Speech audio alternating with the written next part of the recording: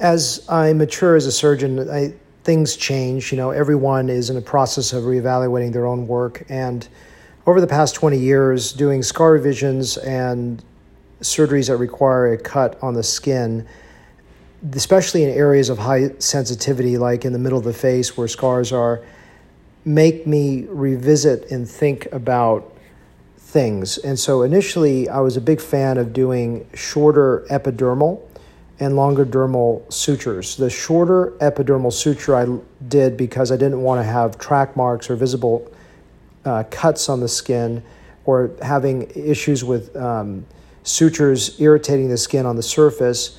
I also did not want to have visible sutures that were there for too long because patients will be irritated to see visible sutures. At the same time, I used very long dermal sutures, deep buried dermal sutures that's below the skin, because I wanted that not to have the skin separate, and that's the reason I would leave those buried, deep, dissolvable sutures for very long. In 2015, I was lecturing in Russia, and they were talking about using something called 7/0 Vicryl, which is a really tiny hairbreadth suture used for closing rhinoplasty stitches or rhinoplasty incisions, and it really, really changed everything for me. I started to see my results look so much better. The reason is that I believe several reasons. One is the sutures are there for a long, long time, and so that the epidermis does not have a chance to stretch back, because the biggest offense or the biggest problem with scar revisions is epidermal stretch back, where the epidermis, the outer layer, stretches back. The other thing that was amazing and fascinating is that in the old days when I had to use nylon in the rhinoplasty, I would put in maybe 3 or 4 sutures because they were so painful to remove. Now, under magnification, if I find something I don't like with the incision, I'll put in 30 sutures because they don't have to be removed. And because they are white-colored and really tiny like a hair, they're not very visible. And I found that even when African Americans, because they're so thin and tiny, that even if they're there for a few weeks, it's not an issue. They don't leave track marks, although theoretically that's possible, track marks being the suture visibility of like the marks that the sutures leave behind. But they really minimize the risk of stretch back.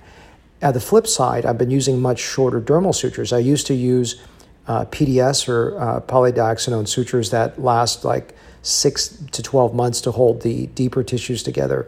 One, I found out was unnecessary. And the second thing I found was when I used them, they could spit. And when they spit, they open the wound up and they cause separation. I now use, for the most part, monocryl, which is a much shorter acting suture between 2 to 4 months. And that leads to less spitting. And I use many fewer of those sutures. I used to use quite a few sutures. So I'm now reversing it with a longer epidermis.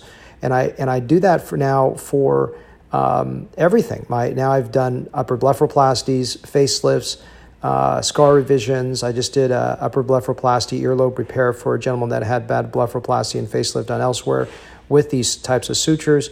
And I know he's going to heal exceptionally well. So this is just maybe a subtle distinction of how I've changed over the last 5 to 10 years, and why I think this is something maybe important in case, especially if you're coming to me for any kind of surgery, you may wonder why I'm using dissolvable sutures. What is the point? Is it because of laziness? And actually, it's nice. My staff doesn't have to take out the sutures. It's also nice for my out-of-town patients. So a lot of patients that come in for a mini facelift or facelift, if there's not too much swelling, I can take the drains out the next day. They can oftentimes leave the next day. There are no more sutures to remove. So on rhinoplasties and facelifts and everything, on lip reductions, all those things are dissolvable sutures, so I don't have to remove anything anymore. So that's also a nice bonus for my patients.